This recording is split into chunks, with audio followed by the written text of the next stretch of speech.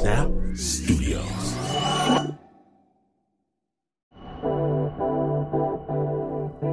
Okay, so during higher education, I'm in East Lansing, Michigan, right, for a summer job.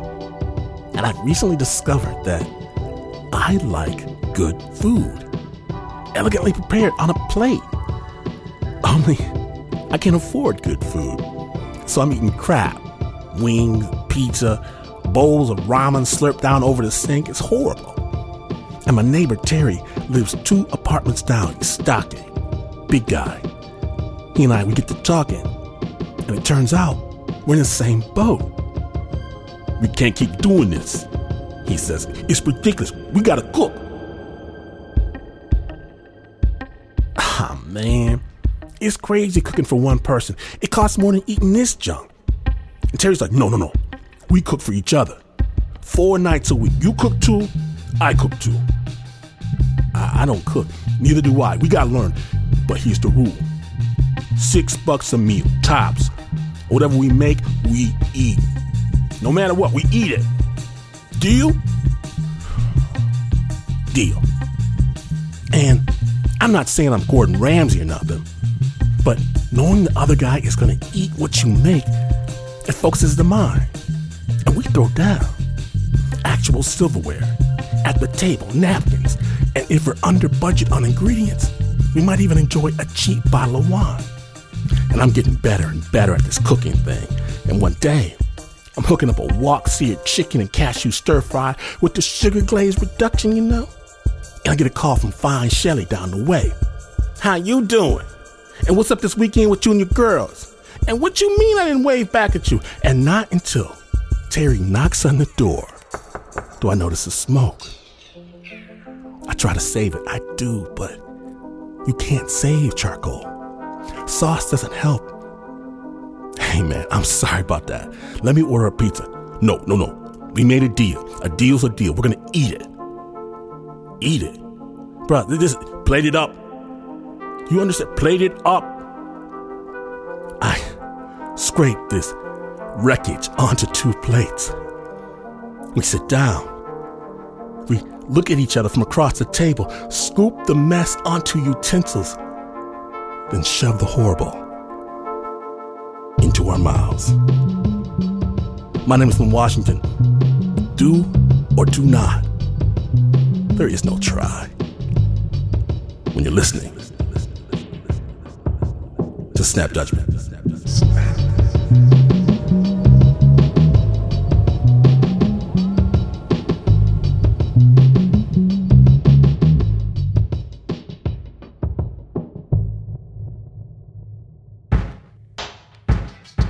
Okay, so you're driving on I-20 from Abilene, and across Texas, it's all prairies and open sky, right?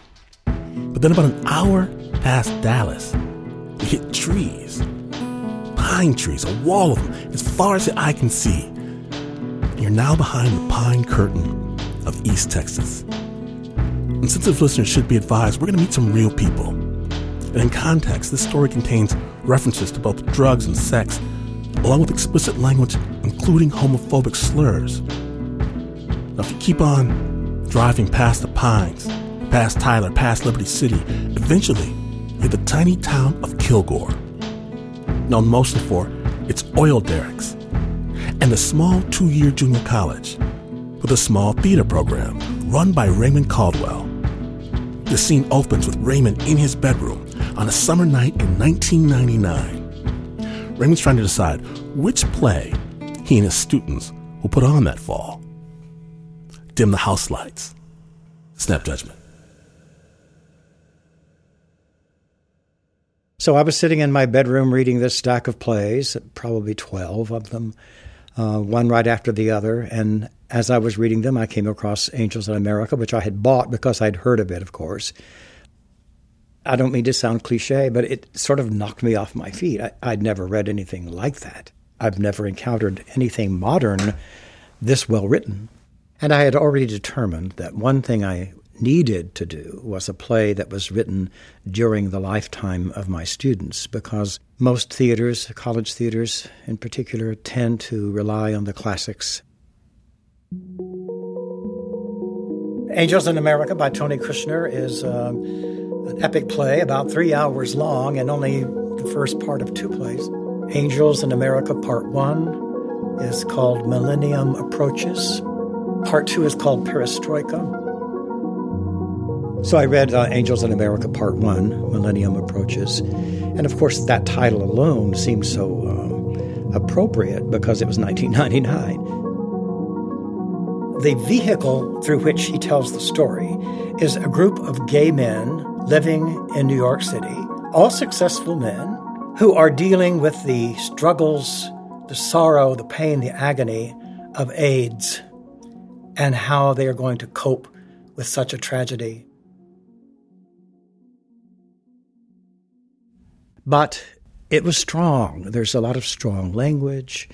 There are a lot of scenes that imply homosexual behavior. Some not imply, but actually portray. And in addition to that, it was strongly political, very anti-Reagan, all of which I agreed with. But I live in an area in Texas where it's strongly conservative and the buckle of the Bible Belt. It's not your cultural hub, let's put it that way. The majority of them would never set foot inside a theater to see a play. One guy said to me, "When I think of Shakespeare, I think of a guy wearing tights and holding a spear." And I thought, oh, there's no way I could do this play. I'd be run out of town on a rail. So I just dropped it beside my chair and picked up the next play. So tell me about Joseph. Oh, my. My name is Joseph McGee, and I am who I am.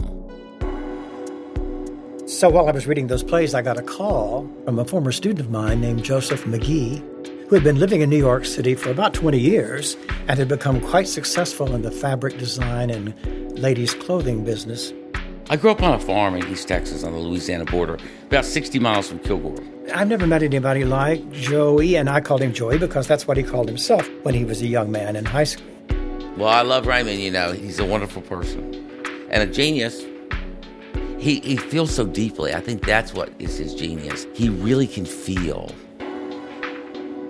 And he called me that very summer that I was trying to find a play to do and wanted to know if he could come visit. So he came to my house and we stayed up late in the evening talking about things, the past and all. He learned that I was thinking about Angels in America and strongly encouraged me to do it because he had seen it on Broadway. When I saw Angels in America in New York, I remember thinking that this is real literature. I remember thinking, it's like going to see Streetcar Named Desire or something. I was telling him the reasons why I was afraid to do it. Joseph is not one to be put off. He has an idea about things. Are you fucking going to do a meaningful play or you're not? I think it came down to that. It was like, are you going to do something that's really something? It's a Pulitzer Prize winning play. You can't do Our Town every year. I guess that's all the encouragement I needed was someone to say, yeah, do it. You got to do this thing. You got to do it. And then he told me, to my surprise, that he wanted to come back to Texas and re-enroll in Kilgore College, which is a junior college, to finish his degree because he had only gone for 1 year back in the 80s. And I said, are you sure? It's been, 19 years since you were here? You may find it difficult. You'll feel older than the other students. You'll be twice their age. I really didn't know what to do with myself, and I didn't feel like going back to my career would be the best thing for my addiction. I started using Coke when I was 35. Oh, God, it was great for like a year. And then I crossed the line. It just wasn't working too good. But I had been in all this different treatment, all these rehabs. One in Mississippi, then I went to one in Arizona, and then I went to one in Santa Fe, and I had been to all these really great treatment centers. And the whole idea of going to East Texas was to heal old wounds. What wounds? I think growing up gay on a farm, being, an athlete, being president of student council, being all the things you are, but underneath that you're gay, and that somehow still I'm not good enough. I thought going back there would make me feel all right about who I was as a child growing up in East Texas. And that was just delusional. I wrote a letter to the president of the college. I copied that letter to the vice presidents, to my dean. I've chosen this play as the first play of the semester. It will be controversial. And I didn't hear from any of them. None of them wrote me back. So I assumed that meant to go ahead. And then I scheduled auditions. When they showed up for auditions, I gave them sides to read. 2 of the students in the group came up to me and handed me the script and said, "I'm not comfortable working on this play." And I said, "That's fine. That's absolutely fine. Thank you for coming." It wasn't a surprise at all. In fact, I wondered if I would have enough people audition to even do the play. Raymond had us all stand at the back of the auditorium, and the Van Cliburn Auditorium is this beautiful small auditorium that's really incredible. It's like half in the round. It's really beautiful. And he had each person auditioning say, "I am who I am," as loud as they could. My name is Justin Adams, and I am who I am. Do you want to stand up? Maybe you could take your headphones off and shout. My name is Justin Adams, and I am who I am! Justin was a local high school boy who had played baseball until he got injured, I think. He came from a very, very conservative Baptist background. His parents had threatened to disown him if he participated in the play. It was my mother that was the most actively trying to get me to not do it. She was worried. I wouldn't say she was angry. I would say she was very, very frightened. Most of us who do what I do, teach college and direct a theater program, we know the students we have quite well. So I knew that Justin would be Joe Pitt. I knew that before the auditions. The character, Joe Pitt, is a young married man living in New York, a lawyer, who is Mormon and is discovering painfully and unwillingly that he may be gay. Does it make any difference that I might be one thing deep within, no matter how wrong or ugly that thing is, so long as I have fought with everything I have to kill it? You want me to read this now? You want me to read this thing, the script? Oh, let me just rehearse a little bit more about this because I haven't read this in 20 years. So I cast Joseph as Prior Walter. Prior Walter is one of the main characters in the play. Early on in the play, he discovers that he has AIDS. His partner can't stand the reality of it and decides to abandon him. I want Lewis. I want my fucking boyfriend. Where the fuck is he? I'm dying. Where's Lewis? I actually thought he fit the role quite well. Joseph is very honest, disarmingly so. He's blunt and abrupt. I thought Prior needed to be honest and blunt. I never thought he was going to cast me as Prior. I was shocked by that. And I was like, really? The lead, huh?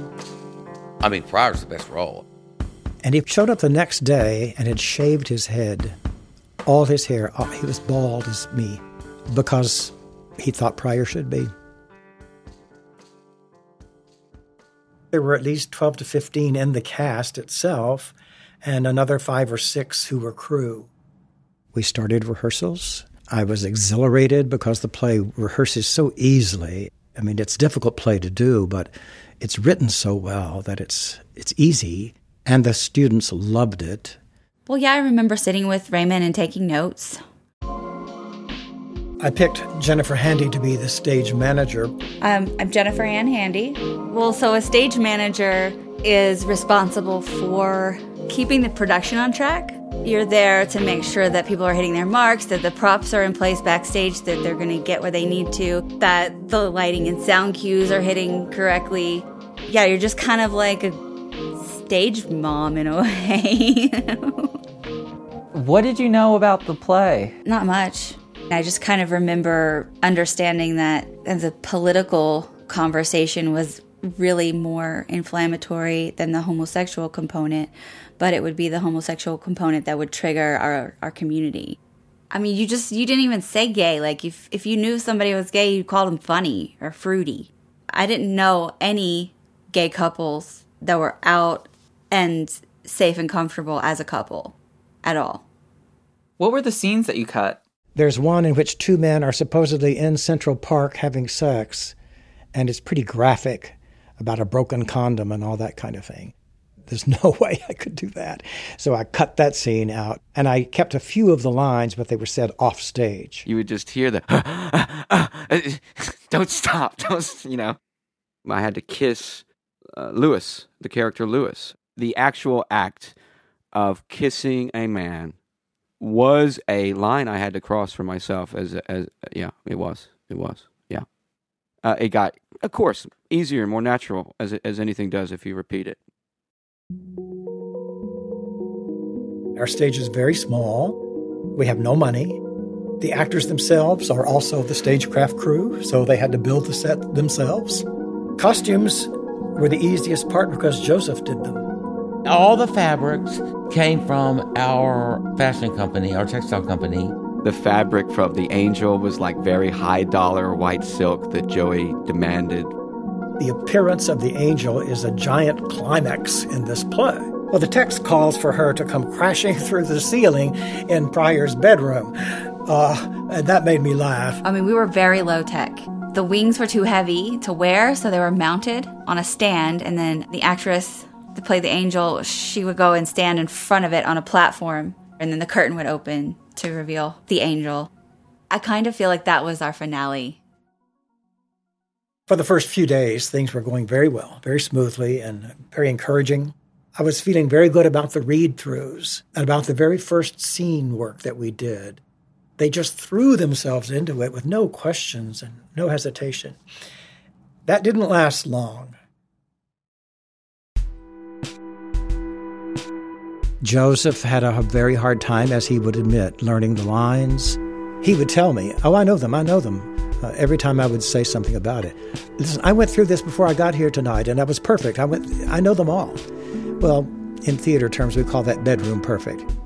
My first response was to forgive and work with him individually because I loved Joey, and he'd been there before, and I had a long history with him, and we were good friends.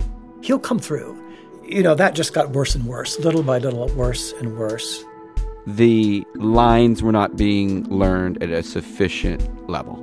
We got into fights during some of the split scene dialogues. They go back and forth very rapidly, and that timing is crucial. Joey could never get it. He's cued. You wait. He remembers. The other actors could only tolerate so many stops when he would miss a line or miss a cue. It began to be an uncomfortable and unpleasant environment after a while. I don't know who Pryor Walter is. I don't know who he is. I couldn't become that character. I had too many issues. Do you remember maybe doing a scene with Joseph where he did really well and you thought like, oh, yeah, can you tell me about that? And can you tell me what scene if you remember? I will. I can't recall the lines, but Pryor is sitting at a dressing table with a mirror. I'm ready for my close-up, Mr. DeMille. One wants to move through life with elegance. To stage that, he faces directly forward toward the audience, and the mirror, of course, at the dressing table is invisible. Like a rare bloom, a zebra orchid. So he's staring into the audience as if he were looking into a mirror. But one so seldom gets what one wants does one. And he's talking to himself, and it's a very dramatic, touching moment. One dies at 30, robbed of decades of majesty. Fuck this shit. I look like a corpsette. Oh, my queen, you know you've hit rock bottom when even drag is a drag. And it just wasn't working. So I walked down to the front of the theater and stood right at the edge of the stage, sort of eye level with his knees, I started whispering to him. I was trying to prompt him to internalize the lines, to find a way to identify with that moment in his own life. He was staring into my eyes, and tears just began to well up and flow down his cheeks. I've always thought of Joseph as being irrepressible, larger than life. But in that moment, he said nothing, and he looked like an injured child. a damaged man. And he was. But I never saw that till then. And I've never seen it since. I don't think I felt bad for him. I don't think that I would have understood how to feel bad for him at that time in my life. I don't know how to explain that. It was just super frustrating, specifically with all the extra pressure that was going on from the outside media and protesty things that were happening. So how does the controversy in town start? Very simple answer. The college newspaper, which was called The Flare, routinely would come and get an interview with me to find out what the show was about. And so I told the reporter what it was going to be, and he wanted a script to read. So I gave him the script. On the front cover of Tony Kushner's script for Angels in America, it says, Angels in America, Millennium Approaches. That's the title. And then under there, it says, A Gay Fantasia. The paper came out later that week, and the headline, the bold headline of the paper was, A Gay Fantasia. And I thought, oh boy, I'm in for it now. Blackout. When we return, Raymond and his students, they deal with bigger problems than simply learning their lines. Stay tuned.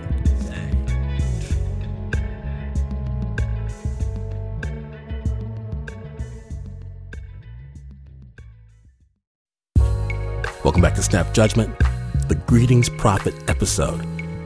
Now, sensitive listeners should be advised that this story, in context, contains references to both drugs and sex, along with explicit language including homophobic slurs. When last we left, Raymond Caldwell's junior college production of Angels in America in the small East Texas town of Kilgore has received some unwanted attention. Lights up on Raymond reading the school newspaper in his office. The headline, the bold headline of the paper was, A Gay Fantasia. And I thought, oh boy, I'm in for it now. As soon as one of the pastors of one of the Baptist churches in town saw the paper, he wrote an article, a letter to the editor of the newspaper.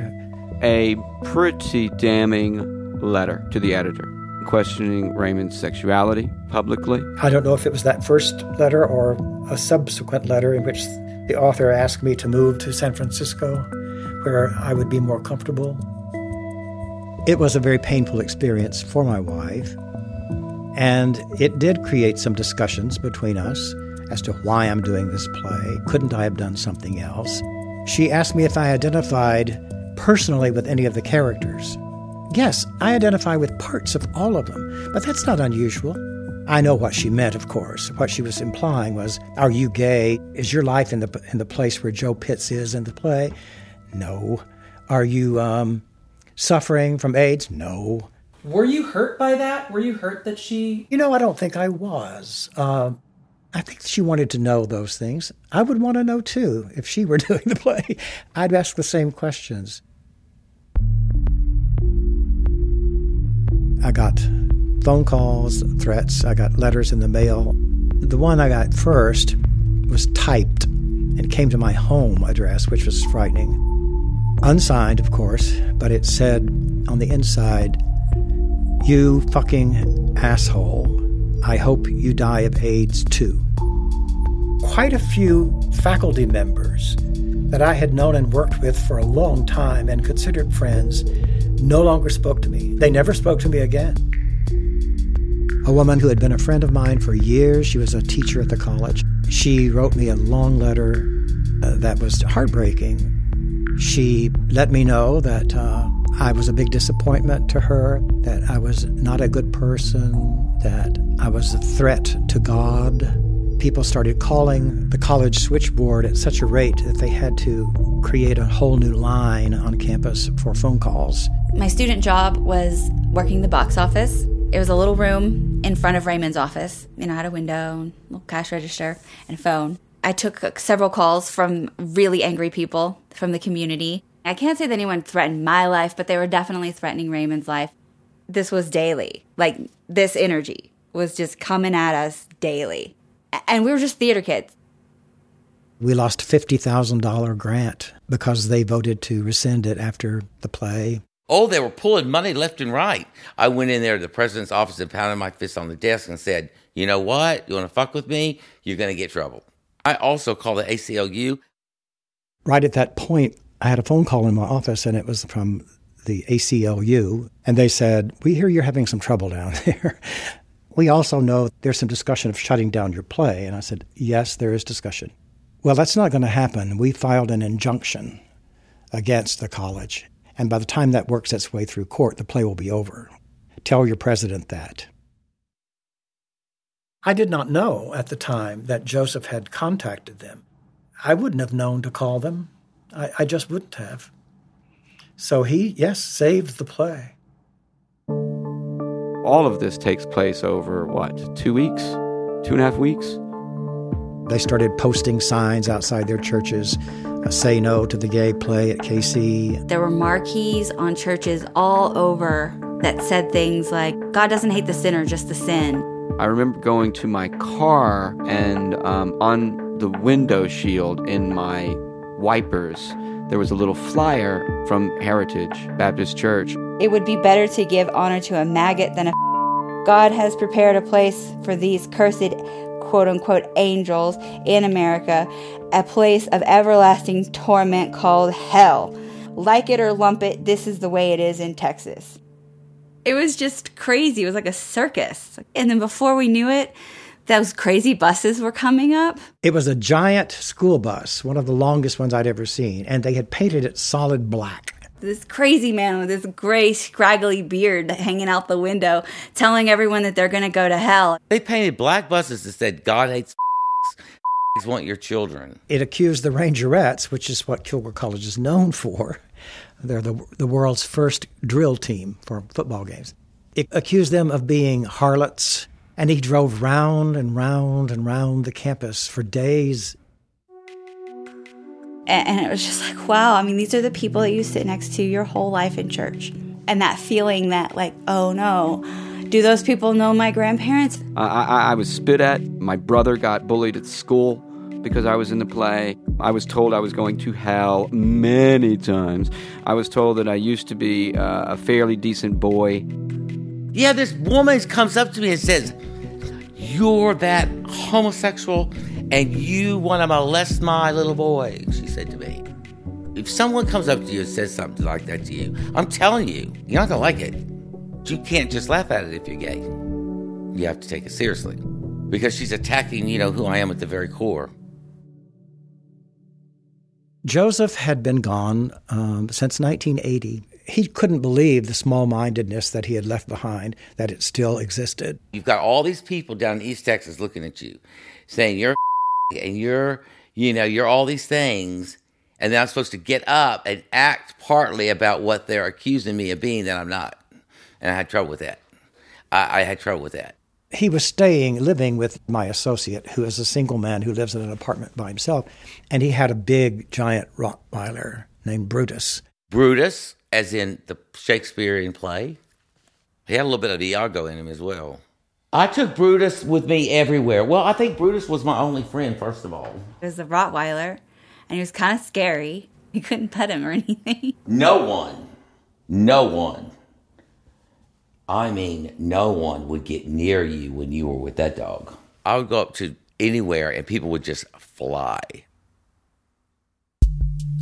He became agitated in a way that no one else did. He seemed to lose focus once again and was on edge. Everything was working against him, and he was disappointed in everything that he thought was going to be good. So he just sort of disintegrated. I mean, I just remember being pretty aware that he was on something. My suspicion is that he had fallen off the wagon and was coming to rehearsals not bringing 100%. I kept it a secret from everybody. I was so ashamed that I was doing it, but listen, you know what? I'm an addict through and through, and that's it. I can't drink a lot and learn lines. I couldn't get my lines in. Pryor has so many lines. I mean, it is the lead in the play, after all, and it's a long play. You're trying to learn these lines, and you're drinking all the time, and you're doing this, and you're doing this. It's a mess. It's just a mess. A mess. I thought it was my fault. I shouldn't have cast him. I should have known he had these problems because I did know. And I was trying to save him. I was trying to help him, and I knew that's what he wanted. It was a fairly swift decline. As he was declining, obviously, the opening night was approaching. Tension was rising. And you have to also understand, too, he's going down there playing Pryor. Acting can really get into you, right? I mean, Pryor's dying of AIDS, so that was going on for Joey, too. He had lived through the AIDS crisis in New York City and had ministered to many sick people as a volunteer. I went to work for Gay Men's Health Crisis in 1985, before you knew how you got it. I had 3 people that I watched die. Oh, God, the way they died, too. All of them was just horrible deaths. Terrible deaths. Terrible infections, pain, lots of pain, all that. And they died of shame. They died of shame. And I think this is like a lot about what Angels is about also. This was supposed to be a curse from God. This was a curse from God that you got because you're no good. The other students, they were doing a play. They were having fun doing a play. They were enjoying being rebellious and causing controversy. He saw it as something much more important than that. I mean, the murmurings were something's not right and this isn't really fair and we're all committed on this certain level and he's not showing the same level of commitment. I just couldn't take it anymore. I felt the pressure of the show coming and we weren't getting there, you know. And to me, it was becoming clear we were not going to get there, right? And so at some point, what do? You have to make a decision. Yes. I mean, I do remember this scene. Justin just kind of snapped. We're to the point where time has run out. We were in the theater, basically, in so many words. I've discussed this with everyone. We've come together and discussed this and feel like you are not coming together strong enough in rehearsals. You don't know your lines. And I do remember opening it up to the group and being like, right, guys? Crickets. No, that never happened. That is not true at all. There was never a confrontation with that cast, or never, ever, ever, ever, ever. That never happened, ever. We got into a little tit for tat. He and I did. I don't care what they're saying, that never happened. At some point, he pulled out a CD player. In the heated argument and moment, I remember him getting us to stop and listen to Nina Simone's Please Don't Let Me Be Misunderstood. I did that before rehearsals one night. That's true, I did that. Baby, you understand me now. When we went to rehearsals, I played that song with Nina Simone. Sometimes you see that I'm mad. And I played that song because I felt like these people don't know who I am. No one alive can always be an angel. You know, I'm supposed to turn into an angel, but like, I'm not an angel. And, you know, guys, this is such a struggle for me, but they couldn't relate. But I'm just a soul whose intentions are good. Oh, Lord, please don't let me be misunderstood. The other cast members, led by Justin, said, "Can you please do something? We don't think we can do this play successfully if Joseph is not removed or replaced." And I knew that was true. I had been agonizing over it, but I had a long history with Joseph. I hated to take him out of the play. I did call Joseph in, and I told him, I'm going to have to replace you. He argued every way he could, got very emotional. Please don't do this. I have friends from New York who've already bought their tickets to come, and they're looking forward to seeing me. And I said, I know, but it's not fair to the other people in the play or to the play itself because you've not yet been able to get through 2 consecutive scenes without being prompted, and we're just a few days for opening.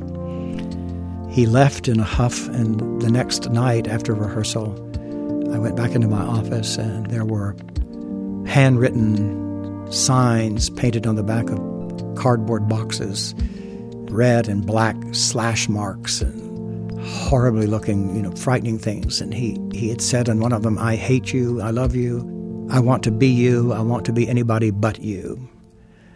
And they were scattered all through my office, standing on their sides, and I was a little frightened. And that was very near opening night, like 3 days before. He just sort of dropped out of the picture, literally. Disappeared, yeah. Nobody knew where. It was very scary, worrying.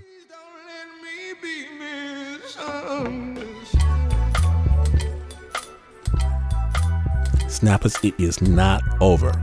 After this quick intermission, Raymond's production of Angels in America faces its biggest challenge yet. Stay tuned.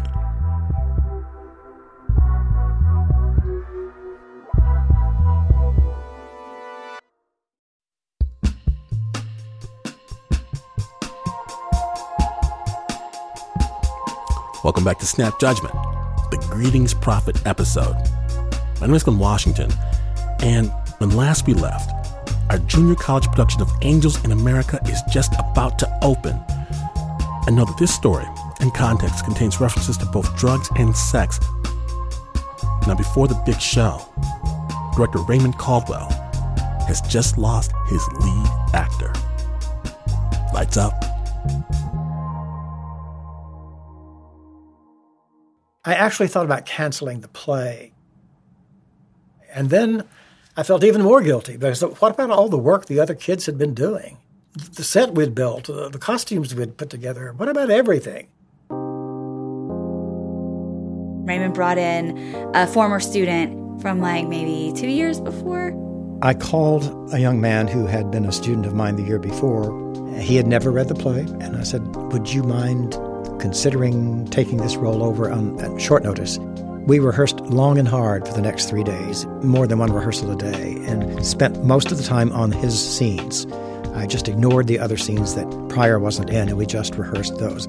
We did everything we could to just have the script available to him, including having some people that could whisper lines behind some of the set pieces. He only had 3 days. It was crash course, audible, emergency, red alarms, DEFCON 5. Oh my gosh. Opening day. Where do my memories start? Outside and inside the theater, everything was so tense. It's all a blur in a way to me, because it seemed to be happening in double time. I hadn't slept in days. I was exhausted. I had no idea whether the play would work, because we had so few rehearsals with the new actor. We were trying to finish everything. It wasn't like we'd had all these run-throughs and everything was smooth and finally we've got an audience. It was like, oh my gosh, they're here now. We need more time. You also have to understand, we didn't even know if there would be people, right? Because someone had bought out the entire house. And it made me furious. I didn't know about it till after the fact, but a local businessman who was quite wealthy bought every seat that was available for the opening night performance. He did that in hopes of having no audience, that no one would be able to go see the play. So I said, resell them until they're all gone. We've got 2 hours, and the police are trying to sweep us out so they can start security. They're sweeping with canine dogs. The metal detectors are starting to get set up. So what happened was they surrounded the entire block that the theater sits on with policemen. Armed policemen. I was instructed to wear a headset, stand at the back of the theater, and when the show began, if there was any disturbance, which they expected, I was to shout at the top of my voice, "Hold," which would indicate to the actors they were to run off stage and go back downstairs and lock themselves back in the dressing rooms. What do you do if someone opens fire in a tiny theater or, releases a bomb? If someone just wants to blow everyone up, you're not going to stop them. So we're all downstairs, and it's cold cinder block building. We did not like to hang out down there. Normally it felt like creepy and kind of haunted, and everyone was just so somber. We didn't know what we were walking into. It was just starting to be sunset. It was like dusky. And I remember peeking outside at the protesters. They were pretty far distance from us, and there were trees and shrubs and things in the way. But that energy out there was just like pulsating. They are mad.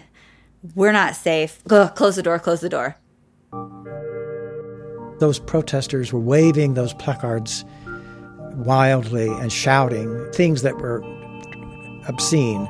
And the bus, of course, was still driving round and round. So at opening night, I went downstairs just to tell the cast one more time how proud I was of them and give them a little hope, courage. And they were really revved up. They were so ready to do the play. And Tony wrote to them. Tony Kushner had written a letter. And when I read it to them, they were silent. And they were just in awe that the playwright who wrote this play has written a letter to them. That was big stuff. I'm writing to send you all my very best wishes for a splendid opening night and my congratulations and gratitude for the principled stand you've taken. It was a full-page letter. He points out that art has often created controversy and that truth has often offended people. He mentioned a couple of other productions. I think one was overseas. In Bucharest, Romania, a few months ago, an angry mob attacked the theater where Angels was being presented and tried to burn the building to the ground. So he was letting them know that they were joining a rank of company that they should be proud of. These people are bullies, and bullies must be defied. And that's what you're doing. Go and talk to the Angels. Yours, Tony Kushner. And I left them to go back upstairs thinking I would need to go on stage to apologize because we were 30 minutes late getting started because of all the metal detectors. And I looked out the window of my office, and there was a line going all the way across the front of the theater, around the corner, down the block, as far as you could see on the sidewalk, people waiting to get in. A lot of the people who were in line coming into the theater were same-sex couples, whom I never seen, never heard of. They had come from all over to see the play. I looked out there and saw that, and my knees gave way. I just lost control of my legs and just fell onto the sofa. We're there. We're all in the wings waiting to go on, right? It's all been building to this. Once we were all in and we're ready to go and Raymond gave an introduction, I feel like I was backstage for that. I was probably getting ready. And the minute I opened the door and they saw me come in to go walk up onto the apron of the stage, the entire audience rose to its feet and shouted and started applauding. They wouldn't stop. And I gestured on stage with my left hand to thank the cast, and they did the same thing again. I stood again and applauded again. It's hard to talk about, I'm sorry. I don't know. It's a great sense of gratitude, disbelief that people, many of whom I did not know, would feel so empathetic to not only me, but to the kids and the effort we made to do something.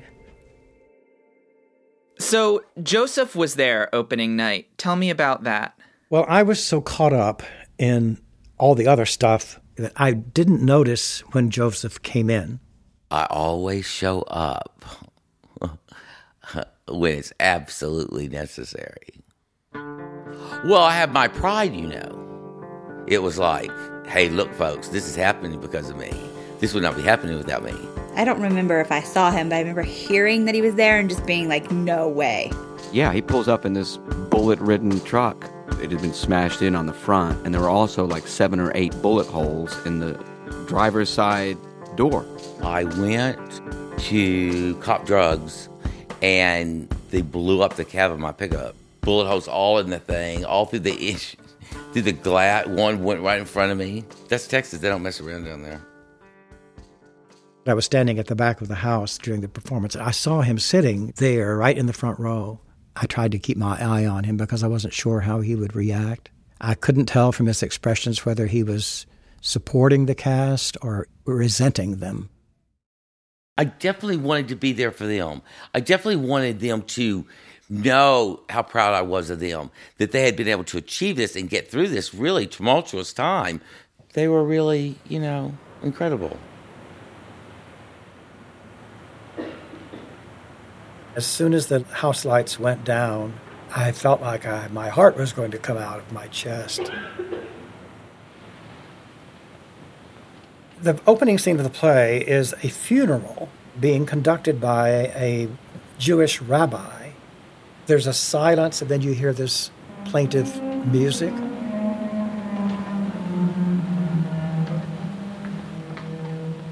And it seemed like forever to me before the lights would come up. Hello and good morning. I am Rabbi Isidore Hemmerwitz of the Bronx Home of Aged Hebrews. I remember policemen on either side of the wings, video cameras recording the audience. I was up in the catwalk a significant amount of the time. The true fact of the matter is, if they wanted to shut us down, they should have called the fire marshal, because we had people sitting in the aisles. They weren't even in seats. I remember seeing Justin, in as good as an actor as he was even at that age. He was shaking like a leaf. I did a lot of acting. Does it make any difference? I kept turning my back to the other actor, and then when they wanted to get my attention, I'd do the half turn, give them my profile very dramatically. And if I wanted to get very serious, I would say something like this. There were many moments that I watched and thought, oh, goodness, can I fast forward? They are freshmen and sophomores. In some cases, this was their first play ever. The scene with the angel appearing at the end was a huge worry, of course. I was very anxious about that, knowing it's coming, knowing we'd only done it 2 or 3 times. Sound? What is this? Sounds like birds or something. Like a really big bird. Oh. Pryor, one of the main characters, is alone in his bed and begins having hallucinations. We don't know. Hearing voices. We don't know. Please. So he did that, and I thought, okay, so far, so good. Something's coming. And then the black curtain parted at the back, and the light came on, which was almost blinding. Oh, God. And there she stands, arms outstretched, wings outstretched, God Almighty. and speaks very simple lines. Greetings, prophet. The great work begins. The great work begins. The messenger has arrived.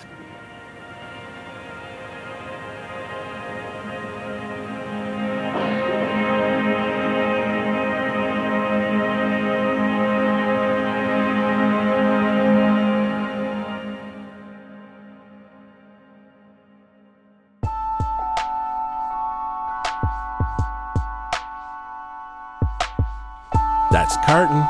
That's curtain. Everyone take a bow. Thank you to Joseph McGee, Justin Adams, Jennifer Ann Hardy, and the rest of the cast and crew of Angels in America, Kilgore College, 1999. And thanks especially to Raymond Caldwell, who just retired after 54 years of teaching theater. I didn't have an agenda other than to offer my students the opportunity to see the power of theater, and they did. This story is based on a Texas Monthly magazine article, When Angels in America Came to East Texas, by Wes Ferguson. Special thanks to the Texas Shakespeare Festival, to Matthew Simpson, Helena DeGroot, Kyle Henry, Katie Song, and Colin Heyer. The original score for this story was by Renzo Gorio. It was produced by John Facile.